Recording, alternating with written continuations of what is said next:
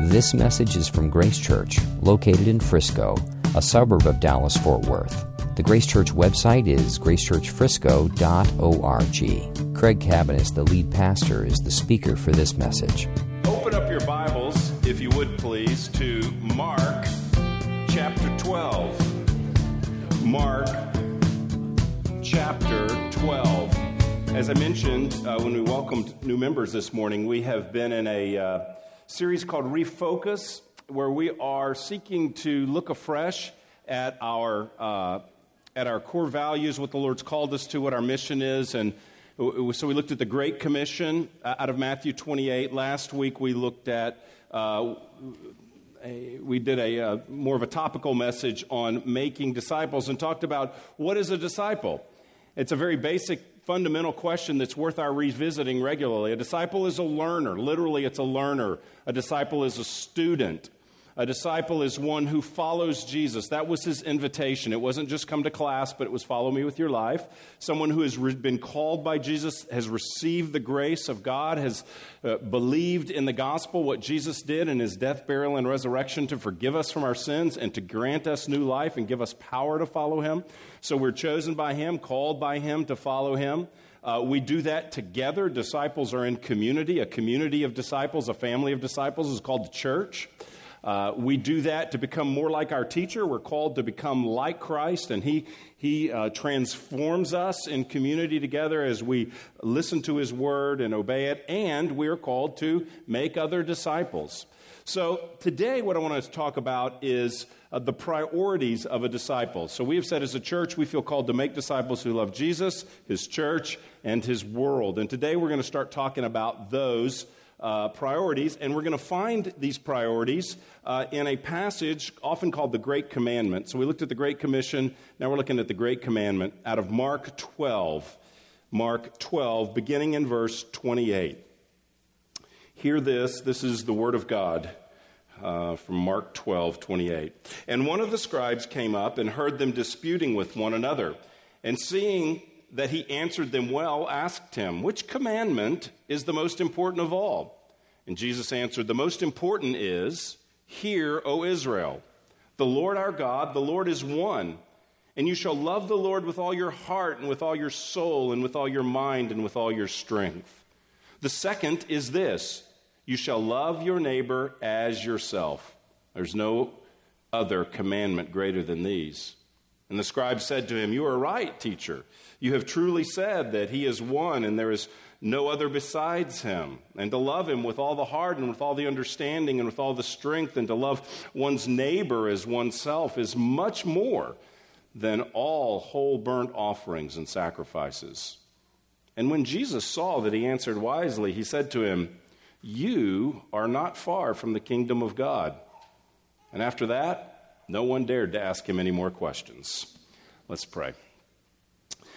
Lord, we thank you for this great commandment, and we pray that today you would show us a fresh vision of the Lord Jesus Christ. Spirit of God, we pray that you would open up our eyes to this text, to your word, and that we would behold Christ and his love, and that, Lord, we would be empowered to respond to the command we see here. Lord, help us to be lovers of you. Help us to see you in your preeminence and in your glory, that we might respond with a life devoted to the one who is over all. Give us a heart of affection and love and desire for you and your purposes, we pray, as we look at this passage today. In Jesus' name, amen. Well, in the Gospel of Mark, here's what's happening. Jesus has come to Jerusalem for the last time. And so this is the last week of his life. What we're reading here is the last week of Jesus' life. And he has been engaged in dialogue, or I guess we could say debate. He's just had the Sadducees asking him questions, trying to trap him. The religious leaders are looking for an opportunity to be able to justifiably execute him. And so he is engaging with various people. And this guy, a scribe, which is a religious leader, a theologian, a wise religious leader among the Jews, he hears Jesus, verse 28, he hears him talking with the Sadducees, and he's rather impressed with Jesus. And so he comes up to Jesus to ask him a question himself. And the question is found in verse 28 at the end. Which commandment is the most important of all? Now, there's nothing about this question that appears insincere. It doesn't appear that this man's trying to trap him necessarily.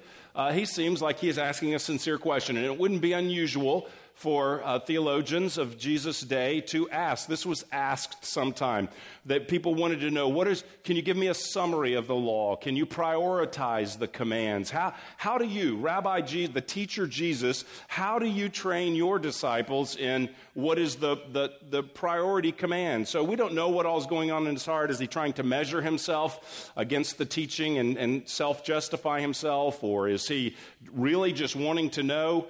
And he wants to, maybe he's checking Jesus out and wants to see, would he give a biblical answer to the question he asked? So he asks a question that's not unusual, and on the face of it doesn't appear insincere. And so Jesus answers the question, and he gives a very succinct answer by combining two Old Testament verses. Now, these two hadn't been combined like he does here to give the summary of the law. So Jesus is giving a succinct description of what is most important. And he first of all quotes from Deuteronomy 6. He says this, verse 29, "Hear, O Israel, the Lord our God, the Lord is one." And, verse 30, "You shall love the Lord your God with all your heart, with all your soul, and with all your mind, and with all your strength." This was called the Shema, which comes from the Hebrew verb, which means to hear, because it says, "Hear, O Israel, the Lord our God, the Lord is one." And a faithful Israelite would confess that verse every morning and every evening. So on a daily basis, they were saying twice a day, confessing, saying the Shema, which was, "Hear, O Israel, the Lord our God, the Lord is one, and you shall love the Lord your God with all your heart, soul, mind, and strength." The second thing he does is quote from Leviticus 19, and there he says the second one, verse 39, is this, verse 31, "You shall love your neighbor as yourself. There is no other commandment greater than these." So he combines these together and he says this is the great call. This is the great responsibility of a believer in the Lord. It's powerful that the Jewish people daily would remember this truth, that our God is one. There is one God, and he is our God. That's very helpful for us to remember as well. We live in a culture that increasingly is pressing on us and opposing us in any way that we would say that our God is unique, which this confession says, that he is the one God, that he is the only God, that he is our God. It says, "You shall love the Lord your God," that there is one God and he has a people. That is not a popular message. It's exclusivistic, and it doesn't play well in a pluralistic society. But it is the truth of the Scripture, and Jesus emphasizes that to him. "You shall love the Lord and love your neighbor." So he makes it very clear.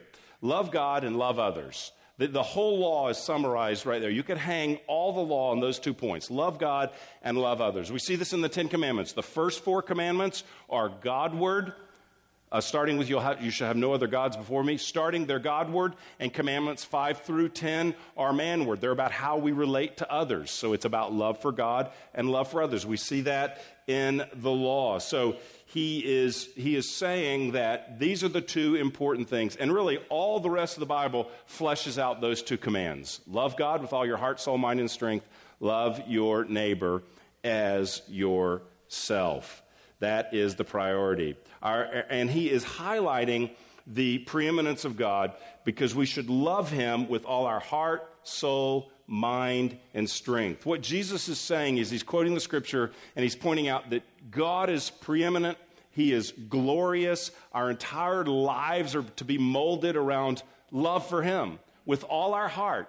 The heart represents our emotions, our desires, our passions, that our passion, our affection is to be for God.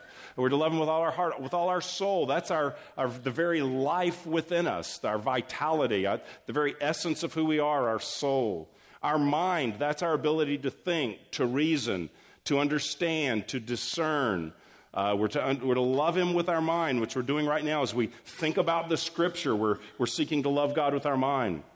with all our strength. We're to love him with our heart, soul, mind, and strength. That's all of our physical ability, all that we have, all of our energy to be marshaled, to be leveraged for love for God. Now, what he's not doing here is kind of defining the nature of man. He's not telling us these are the sort of constituent parts of the human person. There's heart, there's soul, there's mind, there's body. That's not what he's doing here. What he's emphasizing is that all of our faculties are to be spent in love for God. All is the key word. It's used 4 times. All your heart, all your soul, all your mind, and all your strength. So what's being talked about here is a life of loving devotion towards God. We could say towards Jesus, he is God, towards Christ with all that we are. And so when the scribe hears this, he sort of congratulates God. He sort of congratulates Jesus. Verse 32, the scribe said to him, "You're right, teacher." That's very meaningful. "You're right, teacher," to tell Jesus he's right. "You have truly said that he is one and there's no one other." So you've already said he's one God and he's the only God. And he commends Jesus because he says you're to love him. That's true. That's what the Bible teaches.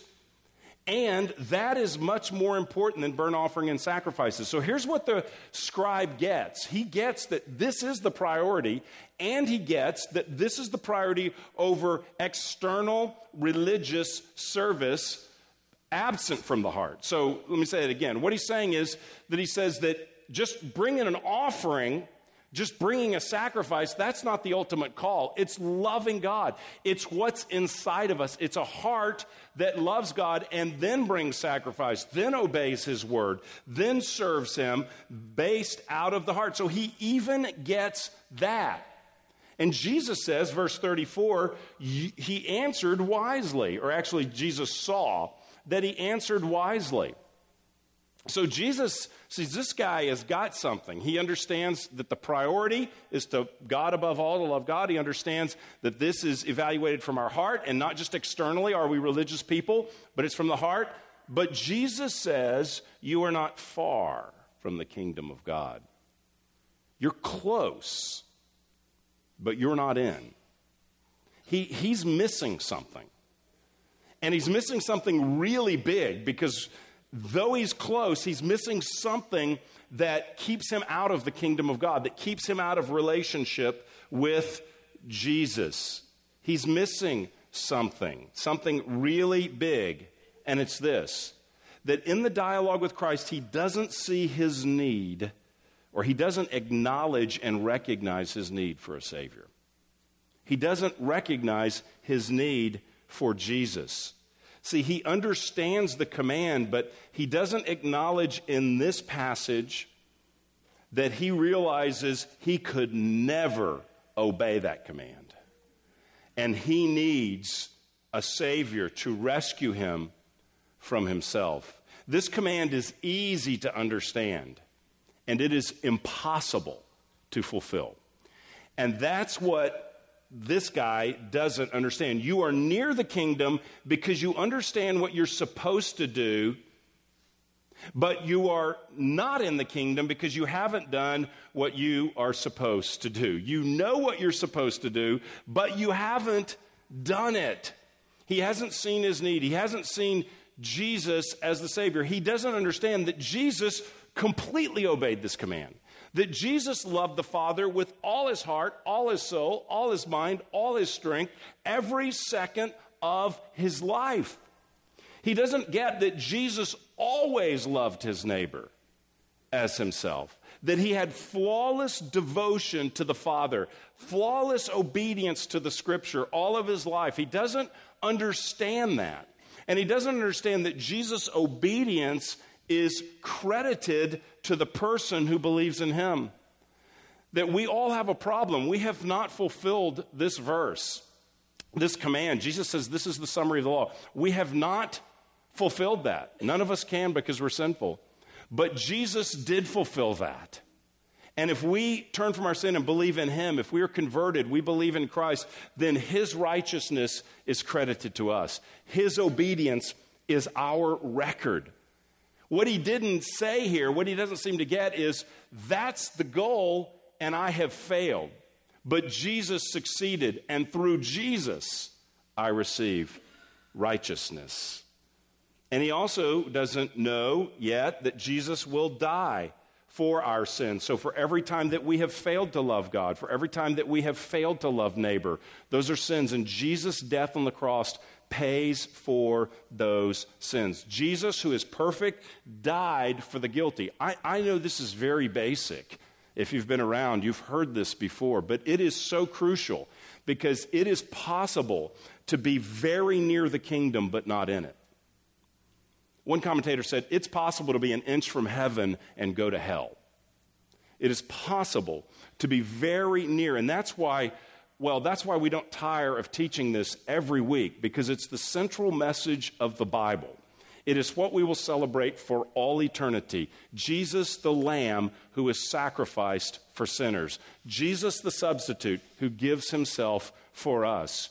And there's probably very few burdens that register as high in my life as the burden of considering that there may be people that attend our church on a weekly basis that are not far from the kingdom of God, but not in.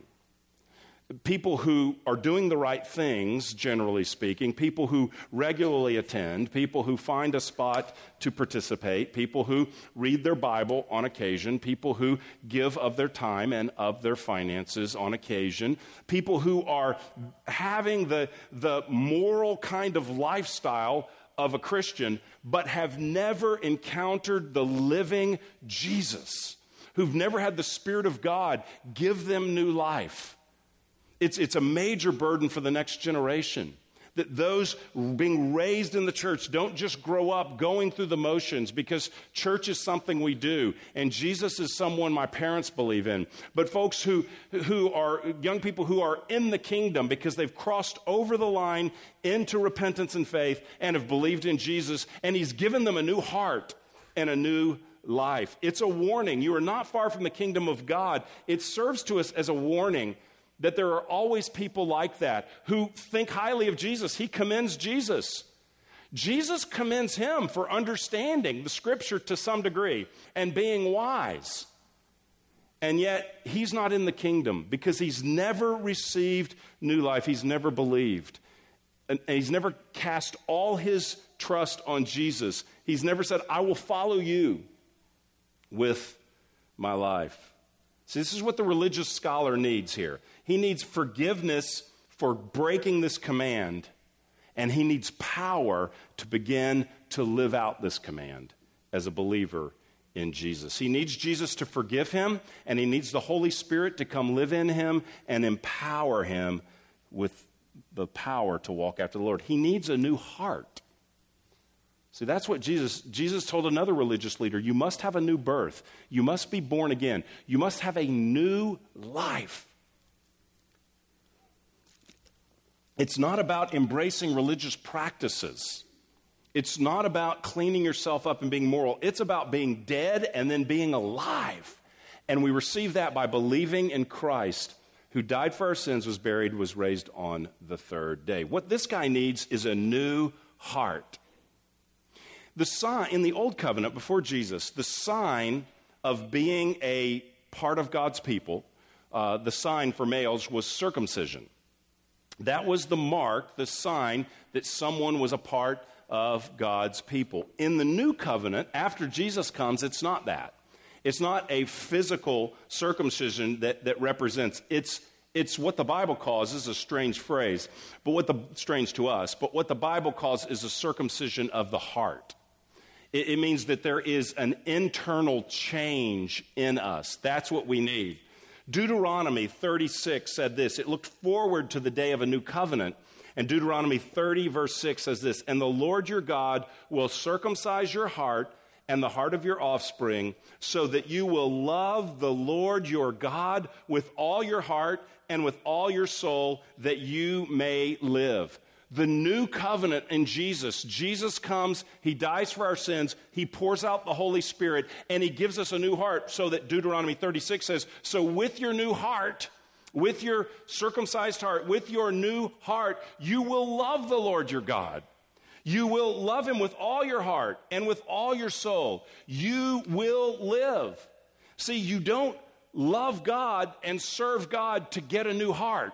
You get a new heart, and then you love God and serve God. You don't obey so that God approves of you and the Spirit empowers you.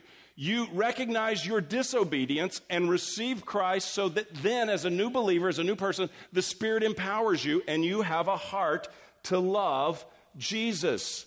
The person that has a new heart and has a heart empowered by the Spirit who sees Jesus as Savior will desire to love the Lord and will desire to love neighbor.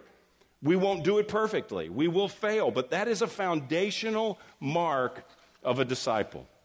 A disciple is someone who loves the Lord above all else. Why? Because they have new life. They're not seeking to obey that command to be approved by God. They've already been approved by God, and now they are living out that command. So this command, first of all, tells us our need of a Savior. Once we see our need of a Savior, this becomes the roadmap of the Christian life. How do we follow? What does following the Lord looks like? It looks like loving him with all of our life, and it looks like loving other people. When we speak of making disciples who love Jesus, what we're saying is we're talking about people who first realize they are loved by Jesus. That's what this man needs. He needs to realize that you can't love the Lord perfectly to be right with him, but the Lord has loved you perfectly in Christ. And if you receive him, believe in him, receive his love, then you are empowered to love him. To love the Lord, we must first receive the Lord's love. We must be the recipient of his saving power. That's what the guy doesn't acknowledge in this passage. And so he is not far from the kingdom, but he's not in. 1 John 4:19 says it this way: we love because he first loved us. We can only love the Lord our God with our heart, soul, mind, and strength as we are aware that he has loved us, as we receive his love, as we follow him. Following Jesus starts with receiving from Jesus. Last week we talked about making disciples. A disciple's a follower. Following Jesus starts with receiving from Jesus. It's not something you do for Jesus. It's something he's done for you and then calls you to follow. And then based on his Spirit within you and his power, then you follow and love him with your heart and with your life. So that's the fuel for walking with the Lord. 1 John 4:10 says, "In this is love, not that we have loved God, but that he loved us and sent his Son to be the propitiation for our sins." That's the sacrifice, a sacrifice that takes the wrath of God. That's what propitiation means. So this is love. Not that we love God. Love the Lord your God. I want to be a disciple who loves the Lord. Okay, we don't start with that. We start with he loved us. This is love, that he loved us and gave his life as a sacrifice, took the judgment of the Father for us. That's the starting place. And then, believing there, we are empowered to love him. Some of us in the room, we want to love him and serve him to gain his love. We think that if we love the Lord, if we serve the Lord, if we do things for the Lord, then we will get his approval. In last week's message on discipleship, that just sounded like a way, that could be a way for God to finally get to feel good about myself and receive the love of God by going and doing those things. But that's not true. As children, we already have his love. We love him based on his love for us. We love him because we're already approved by him in Christ. We love him because we already experienced his favor. This is a grace-driven command. We must see our need for a Savior, and then we must receive love from the Savior. That's what the religious leader needed. He needed to see Christ as Savior, receive love from him. Okay, so how do we love Jesus? If the calling is to love Jesus, if we cannot do that apart from knowing him and experiencing his love, what does loving Jesus look like? A disciple, a follower of Jesus who loves him, what does that look like? Here's the short answer. The short answer is found in John 14:15. Actually, I think this is mentioned 4 times in that chapter. If you love me, you will keep my commandments. So Jesus says the person who loves Christ is the person that obeys him. It's not the person that just speaks words of love. but the person who is following him. Not perfectly, but following him and growing along the way to become more like him. So that's what love looks like. So really, we could say, what does it mean to be a disciple that loves Jesus? We could speak on him. We could speak on loving him in all of our lives. So we could say, loving the Lord is, if you love me, you'll keep my commandments. So it's loving him in our home. What does that look like? In our family, what does it look like to love the Lord? We could talk about that. We could talk about what does it look like to love the Lord around people that don't know him, and how do we reach them? We could talk about that. We could talk about what does it look like to love the Lord on my job and in my work? How do I love the Lord through what I do? How do I obey his commands in my job? How do I love him in the way I manage my finances? How do I love him through my recreation? How do I obey the Lord in my recreational life? How do I obey the Lord in caring for the needy? How do I obey the Lord in reading my scripture? What does it look like? So in many ways, we could talk about all of life, and this would be a really long sermon. So we could talk about all of life. What I want to do today is I want to talk about two expressions of love for the Lord. I'm not going to pull a rabbit out of the hat. There is no magic. You're not going to hear anything new. I don't think in this sermon you're going to hear anything new. But the greatest part of teaching is reminder anyway. That's what C.S. Lewis said. It's something like that teaching is really about reminders. So I'm here to remind you today of something that you probably already know. Here are two essential core practices of the life of a disciple who loves the Lord. One of them you're doing right now. I hope you're doing right now. It is these two things. It is private worship and public worship. Private worship and public worship. All of life is worship in one sense.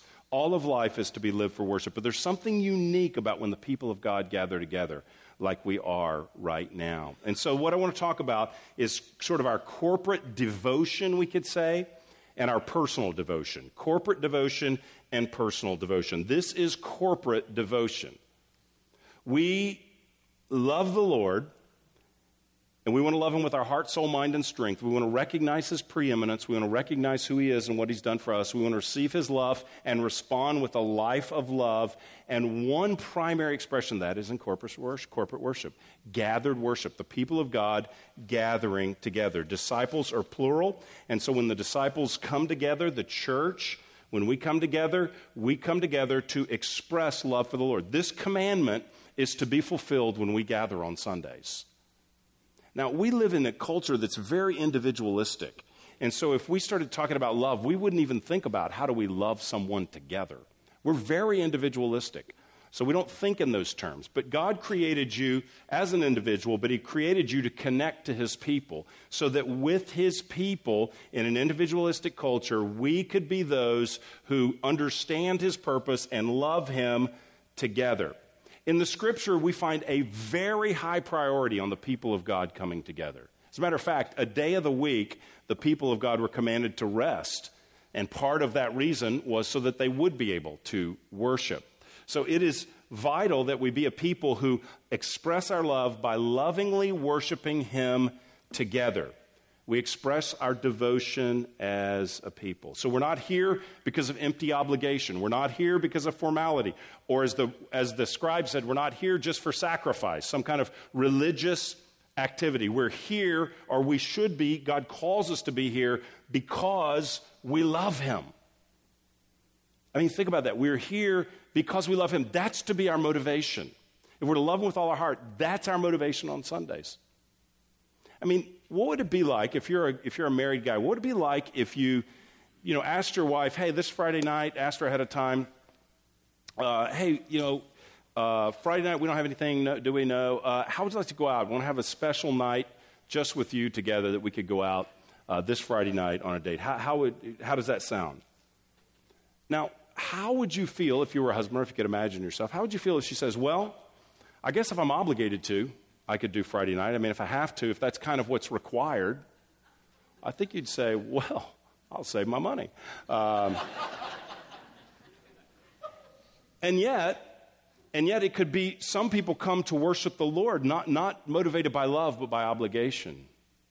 And he wants love. He wants our hearts. He wants our heart in worship. Or what if she said, oh, Friday night? Well, yeah, if we do it, will you love me then? Will you approve of me? Will you accept me if we go out, if I say yes on Friday night? You'd be thinking, what are you talking about? Will I love you if you accompany me on an evening together? No, I'm asking you because I love you. That's because we're one. We're sharing our lives together.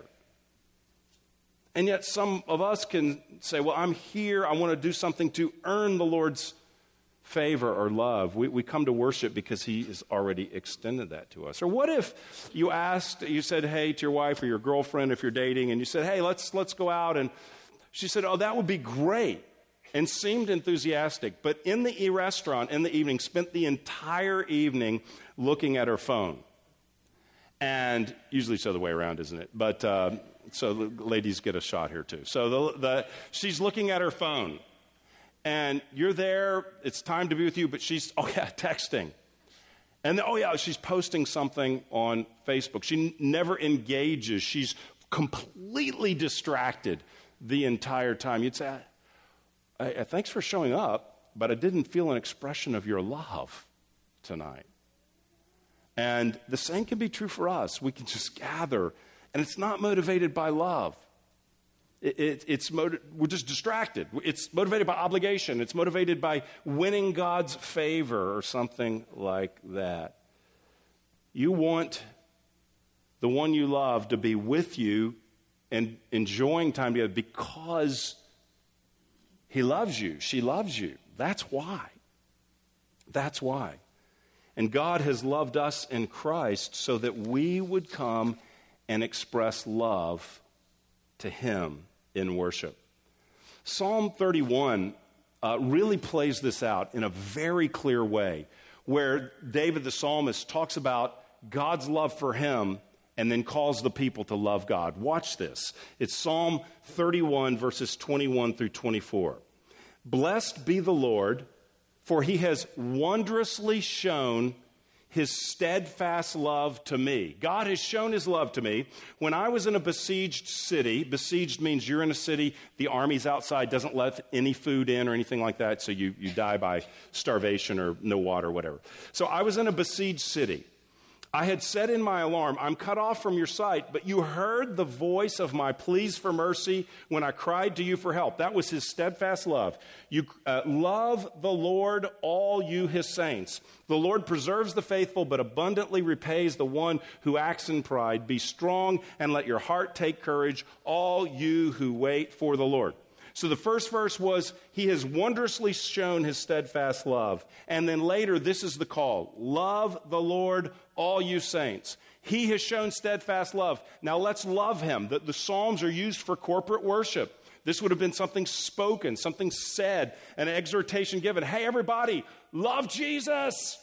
He's had great love for us. Now let's get together and through our liturgy, our service, what we're doing this morning, let's express our love to him with our heart, our soul, our mind, and strength.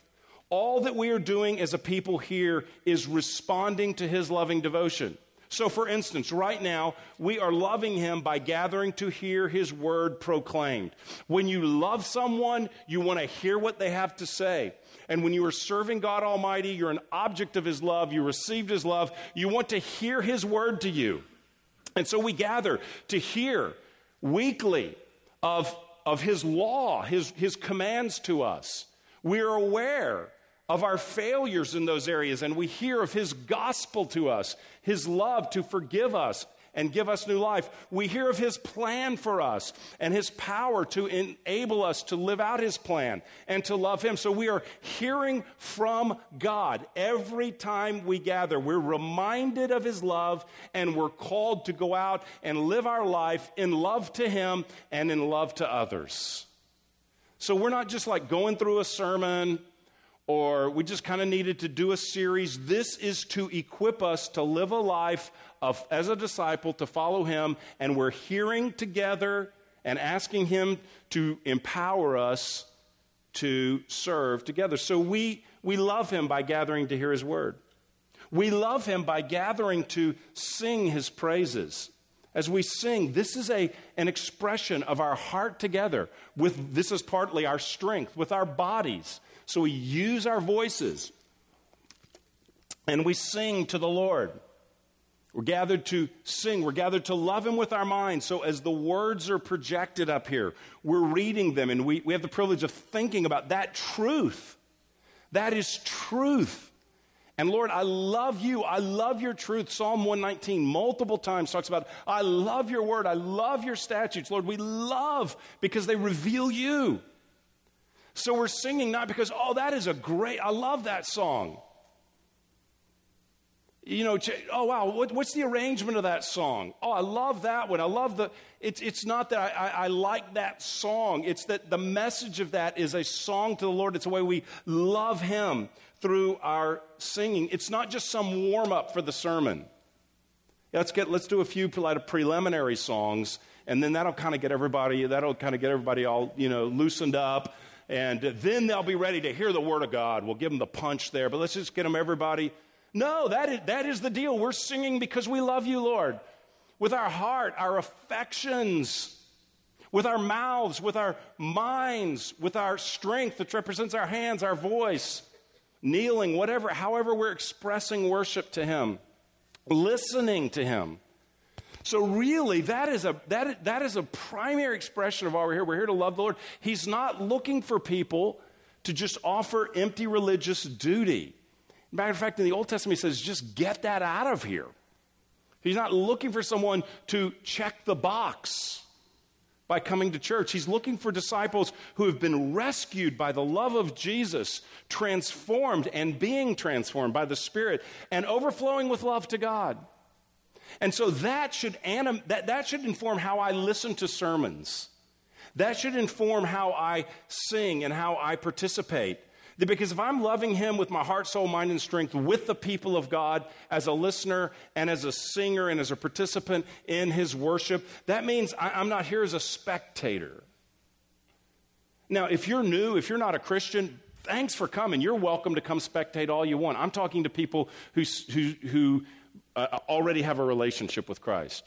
Or if you're a brand new believer, or maybe you're not a new believer, but you're from a background that's very different, and so you're really used to perhaps a choir or an organ and a hymnal or something like that, and you go, wow, this is just weird. Be a spectator. That's fine. I mean, I'm not talking to folks who are new believers or not believers or seasoned believers from a different background. That's not what I'm talking about. I'm talking about those of us who know the Lord, who understand what's going on, and who are embracing, are part of this community, and we're not spectators. We're lovers of God. We're not evaluators. We're participants. We aren't picking and choosing as consumers. Well, a couple of those songs this morning I didn't like. That's okay. They weren't for you. They were for Jesus. And if the words were true, He liked them. He liked them. We love Him by gathering to receive the sacraments. And so we receive the Lord's Supper as grateful for His love, as an expression of love to Him. We participate in baptism to celebrate what He has done in giving us new life. And we watch that and we celebrate God's work. We love Him by celebrating a baptized life. We worship Him by receiving the body and the blood of our Lord. We love Him as we gather to pray. So before the service, there is prayer. Thank you for those who are going early and praying to the Lord that He would move in this gathering and in this meeting. So we pray before the service. We pray in the service multiple times. Normally, we pray after the sermon for people. Why? Because we're dependent. We need the Lord. And it's a great expression of love to say, I need you. When your little child comes running up to you, arms up to you saying, Mommy, I need you. There's something endearing to your heart about that. There's something that what that represents is you have the power to help me, and I think you're good and you're willing to help me. And you're coming, where's my source of help? It's Mommy, it's Daddy. That's what the toddler, that's all they know. And as we come in prayer, we are loving the Lord. How are we to pray? Jesus said, our Father in heaven. That's personal. That's relational. That's love. It's an ideal father. Maybe you had a very bad dad. But this is talking about the ideal, perfect Father, the Heavenly Father. Father, Dad, we're coming with a personal sense. So prayer is a language of love to the Lord. We hear Him speak to us. We want to hear. We love Him. We want to know His Word. We want to know what honors Him, what pleases Him. We want to know how He's loved us and what He's done for us. That's hearing the Word preached. We respond with singing songs of love, prayers of love, meditations, just listening to love. We pray. This is an expression of love to the Lord. We give to Him. I hope it's really clear that when we give, and if it's not, we bear responsibility for not making this clear as leaders. When we give to the Lord, it's not so that we get something. Man, I'm going to give because, I'm in there for the 100-fold blessing, and we're just claiming. It's like a mathematical thing. You do this and this happens. It's like cause and effect. No, we're given primarily because we love the Lord. We're giving joyfully because we love the Lord, because we want others to know Him, because we want to participate tangibly in what He's doing in this community. It's also a way to love others. But we do that out of joy, not obligation. And it's so easy to get perfunctory and to get religious and to get habitual. But the call is all of our being loving the Lord, and every Lord's Day when we gather, this is an opportunity for us to express corporately our love to the Lord. We love Him by gathering to serve and to receive ministry from those who serve, to have the Holy Spirit's gifts used in our midst. We honor Him by looking to see His gifts go forth. So what are we doing here on Sunday morning? We're recognizing that the Lord our God, we're in covenant with Him. The Lord our God is one. There is only one God.